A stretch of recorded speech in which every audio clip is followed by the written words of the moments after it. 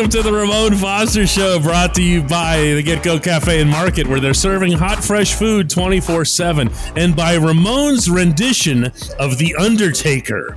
Yes. Which now you just did it off camera. Now you have to do it again. It was nothing better in wrestling when he did that. It was between that and Razor Ramon's toothpick flick. It was those two that did it. You just liked Razor Ramon because of his namesakedness. That's the only other one I knew growing up. That's the only other one I knew. Moan, all week you've been pushing for an episode on wide receivers, and here we are at the end of the week. Let's do it. Let's talk about wide receivers because it is an interesting group, isn't it? Yeah, it is, man. I'll say this too. It's so much talent, so much so I actually saw an article that said 5 sleeper teams that you're not going to overlook, that you shouldn't overlook this team. And it was talking about the Pittsburgh Steelers. And a large part of it was the fact that they have a bunch of weapons offensively starting in that wide receiver room, man. It is a lot of young talent. It's young. It's also coming with a lot of question marks, as youth always does. And I start with, and I guess we should too here, what are you going to get out of Deontay Johnson and Chase Claypool? Deontay Johnson finished in the top 10 wide receivers in the NFL. To me, he still feels like an incomplete product. Maybe I'm wrong. Yeah. Claypool himself acknowledged coming into these OTAs, I need to be better. I need to be more consistent. I need to come down with the football more often, combat catches, and I need to stop stumbling on my routes. And he did. There was a lot of stumbling. What are those two guys? What do you see as their ceiling, Moan? What are your expectations for them? Man, I remember when Deontay came into the league and just the way he played the game. You saw him, he has some quickness to him. He has some smoothness to his route running. He has the ability to kind of break out. I think a lot of people are actually forgetting too, DK, his rookie year, say it's hinged on somebody else, whatever you want to call it. He did make second team All-Pro. He did. He did. He has that under his belt, whether it's kick returner, he made that list. And a lot of greats that we know have come through this league, or a lot of names that we know haven't done that. And he has the Pro Bowl. I don't care if it was an alternate or not. He still got the nod. Everybody wants the nod, and he got that. So we know what he is or what he can be. He has to be more consistent. The way he slips, the way he has his feet underneath him, got to clean it up. It's a bunch of small things with Deontay that's holding him back, honestly, from being in that other group of, I think more people talk about A.J. Brown. They talk about Debo, Scary Terry McLaurin. They talk about those guys. I think his ceiling, if I'm giving a player to Deontay Johnson, is Michael Thomas. Wow. And that's damn good, is it not? Yeah, that's a very real thing. And for Chase to me is one of those things like, I don't want to say grow up because I think that's a little disrespectful. It's just one of them. You see him get off the bus. You see him walk on the field, you watch him make some warm-ups, catches and stuff, and you say, man, look at that guy. And then he gets to the games and you have these moments where it's like, dude, you're 5'5" right now. Play like who you are. I'll tell anybody that's got size, that have natural talent, or just overly athletic, which Chase Claypool is. Be who they think you are. And who I think he is, he could be a myriad of just wide receivers that can just say, if you need a play, you go to Chase. I'm talking about down the sideline. I trust Chase Claypool more than I do Deontay. Well, you're going to see him in the slot too. I can tell you that right now, based on stuff I'm not allowed to talk about. Okay, all right. Say less then. I just did. Let's look at the rest of this group because the rest of us is mostly new. We've got George Pickens. You got Calvin Austin. These are the 2 draft picks. They're going to be in the mix immediately. There's no hesitation on that. Nothing. Everyone forgets that the Steelers signed Miles Boykin. As if he didn't exist. Gunnar Olszewski might be the next Ray. Little dude. Wow. But they're utilizing him a lot, not just in special teams. This is the supporting cast, I guess you could call it that, unless Pickens rises up, in which case everybody else is the supporting cast. I'll say this first about Calvin Austin. I like him because of his speed. I like him because of his attitude. I like him because if you get the ball in his hand and he's not getting flung around because he is a smaller wide receiver and he acknowledges that could be a good weapon to have, man. So I like the idea of him. What he turns into after this year, we'll see. And as you can say, I say after this year, meaning he going to have some rookie mistakes. He going to have to grow into his second year. But if we're going to Miles Boykin, you look at him versus Chase Claypool, you got to say to yourself, this is direct competition. Both from Notre Dame, both are 6'4", big time wide receivers. I mean, not big time, but big height wide receivers. And you got to say to yourself, if this doesn't directly challenge you to be a better pro, somebody that went to your college, that is the same height, has the same measurables as you do, and also on a different team this year, and he's starving for attention, then you'll never get it. I ain't gonna say you'll never get it, but it'll be hard pressed for us to just say you deserve wide receiver 1 if Deontay isn't in Pittsburgh. Because the guy that we hadn't talked about that's in that rookie class, you know my guy, George Pickens. I think that potential for him can be through the roof if a guy like Chase doesn't step up. Well, or even if he does. I mean, that's the thing here. Pickens has the talent level to go out onto the field and become your number one guy. Not necessarily in terms of catch volume or whatever. That's going to be more of a Deontay thing regardless because of his route running, because of his familiarity with the system, because he's a grizzled NFL veteran at this point in his career. In general, though, Moan, I don't want to be the wet blanket here or whatever, but I'm just nervous about this group. To me, this feels like the biggest swing vote in either direction. Either direction. Why? I think it's foolproof, damn near, DK. Really? Honestly, I do think you have way too much talent to where you can't. If one's not working, you go to the other. And this is the other side of it too. All of these guys are big. You mentioned Gunner. Gunner's actually 6 foot. That's not small. He looks small with these guys when he's standing out there for OTAs. Believe me. That's my point. They're all big, fast wide receivers. As big as Chase is, they got him listed at 238. I doubt he's 238. I give him around 225. He's fast. Miles Boykin's fast. We know Calvin Austin is fast, and Deontay is smooth as ever. If everybody takes a step back and let Deontay do his thing, meaning he's going to be wide receiver 1 this year. He's going to get the most catches. So if you stop him, then you're going to Chase. And that's the other part. If Chase takes another step, because the ball can come his way in the past, and he's either out of position, losing his footing, dropping the ball, or letting it go through his hand. So if you miss him, you got George. If you miss him, you got Miles. And then just in general, the competition aspect of all these guys being young means they're all going to be competing in camp. And you're going to get the best. And one other thing you're going to get as it relates to getting the best out of these guys is if Deontay's your number 1 receiver and he's entering a contract year, never underestimate the impact of that. When we come back, Moan just kind of a little bit of a spark here for an idea here regarding physical stature. We're gonna get into that when we come back. Welcome back to the Ramon Foster Show, brought to you by the Get Go Cafe and Market. Moan, you're getting into some wide receiver sizes and frames and so forth. And you know what I thought of? And it has nothing to do with that whatsoever, but just the way the brain works. The Steelers brought back Tuzar Skipper this week, okay? Now, Tuzar Skipper, for anybody who only thinks of him for the preseason legend that he is, does not know what it's like to be in a locker room and see Tuzar Skipper pass through. Mm-hmm. He is a human machine. He is like a robot instrument of death. Mm-hmm. Okay, and I have somebody asking me at DK Pittsburgh Sports on my live cues for the week, who was the greatest physical specimen that I'd ever seen in any sport. And it's going to be football. It just has to be football. And I'm instead throwing this to you. Like just somebody who you just saw that was in such immaculate, fantastic shape where you just said, that's it. That is just the perfect bleeping athlete.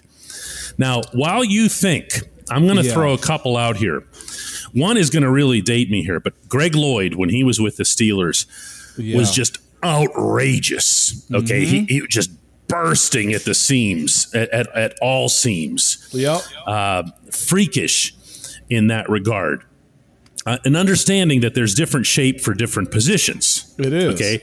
Like I could look at someone like Marquise Pouncey and who might not necessarily give that same vibe, but Marquise had the dream build, I think, for an offensive lineman. Yeah. Actually, Dave kind of did in a certain way too. David DeCastro. Yeah. Now, as I say it out loud, but you're almost always talking about edge rushers. Yeah. Or if you're getting into the more svelte guys, you're talking about corners or wide receivers. Yeah. But go ahead. Now I bought you some time. Man, I'm still thinking of who is that guy. You're like, yep, he should. Well, when I say it, you're going to be like, yep, you're exactly right.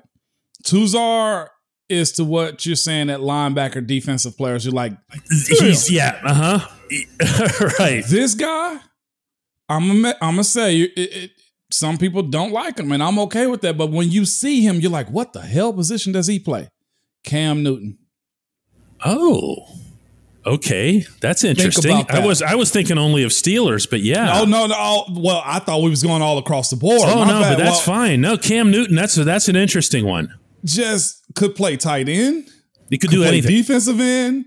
But he plays quarterback. No. If you gave him an offseason to prepare, he could be a linebacker.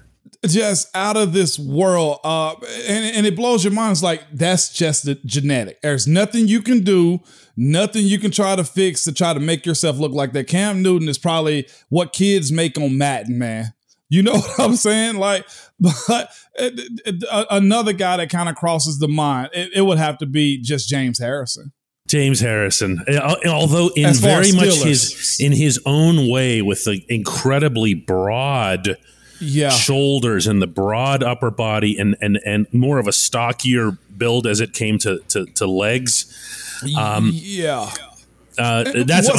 James is just one of the. You just walk by and you just go, "Oh my God, what the hell is that?" Yeah, you know who he is when he walks by. You know how he got that way too, and it's the same thing I mentioned with Cam Newton. It's the same thing I mentioned with James Harrison. It's genetic when it comes down to him. They found a way to build upon it. They found a way to exploit what's going to work for them, man. And for those reasons, they had great careers. We're talking about defensive MVP and league MVP for both of those guys. Now I'll throw a couple others in. Lawrence Timmons. You thought LT was? LT to me was probably just the overall best athlete I've seen on the team. That's not exactly damning him with faint praise, I'm just, but sometimes you'll see LT and be like, who are you? And then the next time you see him, he's got that barrel stomach with a six pack and his chest and traps. You're like, God, it's almost like if it switches for LT overnight, man. And he's that type of dude, but not just that. LT was fast. I'm talking about just his sideline to sideline was it should have been illegal. When I say this, you're going to be like, yeah, I should have said him first. Go ahead. Martavis Bryant. Oh, dude, that was just God-given. Name another one on the team that you say looked better than Martavis. When you see his shoulders, it's like, I got one. You keep talking. I got one, but I'm going to show you. I got one. You keep talking. But I'm just, in general, if you had saw Martavis walking around the city, if you saw him walking through the airport, if you saw him on a basketball court, you say to yourself, this guy is an athlete. And there was nothing that he could have done to have changed it. He was born that way. You see his parents, you're like, you were crafted. You were chiseled out to be who you are, Martavis. And that's why I was so on board with him being the guy. I got you topped. Oh, I got you topped. You ready? Are you ready to admit defeat in this category? I don't know if you're going to beat Martavis. I am. You ready? Yes. Ryan Shazier. Yep. I'm wrong. Ever saw someone who was at the same time so naturally strong, so naturally fast. left, right, sideline to sideline, covering screen passes, staying on tight ends, completing the play, and his build. And then on top of that, you add Shazy's work ethic. Yep. You add also, it's one thing to be muscular and just super fit, because then those guys get kind of stiff, right? Mm-hmm. Not Shazier. No. He was loose. He was limber. His arms were as long as Stretch Armstrong, okay? Yeah, really strangely long arms. Yeah. You want to hear something crazy? There was a race after practice one day, if I'm not mistaken. Shazier and a bunch of wide receivers. Shazier ran, and there was a situation where he told him, don't race. Shazier pressed one of these guys so much so he got injured, and I don't think played much after. Wow. That's how fast he was. After practice. Amazing football player. Let's take a little break here, and we'll come back with a Hey Moan segment. And welcome back to the Ramon Foster Show. It's time for the only segment that matters, the Hey Moan segment. And as we've been doing lately here, when people come down to the DKPS headquarters on 5th Avenue downtown, we offer the Hey Moan platform to them. So I'm going to turn the seat and the microphone over here to my man Francis. Here, you can have a seat. What a beautiful name, too. That's Ramon Foster. Hey, Moan, can you hear me? Yeah, I can hear you, man. Francis, by the way, I just got to say before you say anything, it's certain names that we have in this world, okay, you don't hear a whole lot of. Ramon is one of them. Okay? And Francis. And Francis, okay? It's special, man. So I just want to let you know, I like the name Francis, okay? All right. Well, thanks very much. So I first visit here to the downtown headquarters, and, DK offered me the chance to tee up a question for you. And, obviously this week's big news about the Stephon Tuitt retirement. I was wondering, given your time with the Steelers, if you can think of a time when a very impactful major player made a relatively early career retirement decision, and how that impacted the team as they worked through, a long-term relief for that position. Man, I think the name that comes to mind usually is probably Troy, but Troy's situation was a little bit different. He had already done double digits, Hall of Fame career as far as his career goes. Super Bowls, he knocked out all of that. For me, I would almost suggest not a retirement, probably a cutting. Watching somebody get cut, man. The one guy in particular I know had a whole bunch of fanfare where he came in. He was a year before me, was Lyman Sweet. Having him get cut was probably one of those like, oh, this is the business side of it, or you got to find a way to replace a guy. And the Steelers have been doing that. Receivers is position that they find a way to always find the next guy.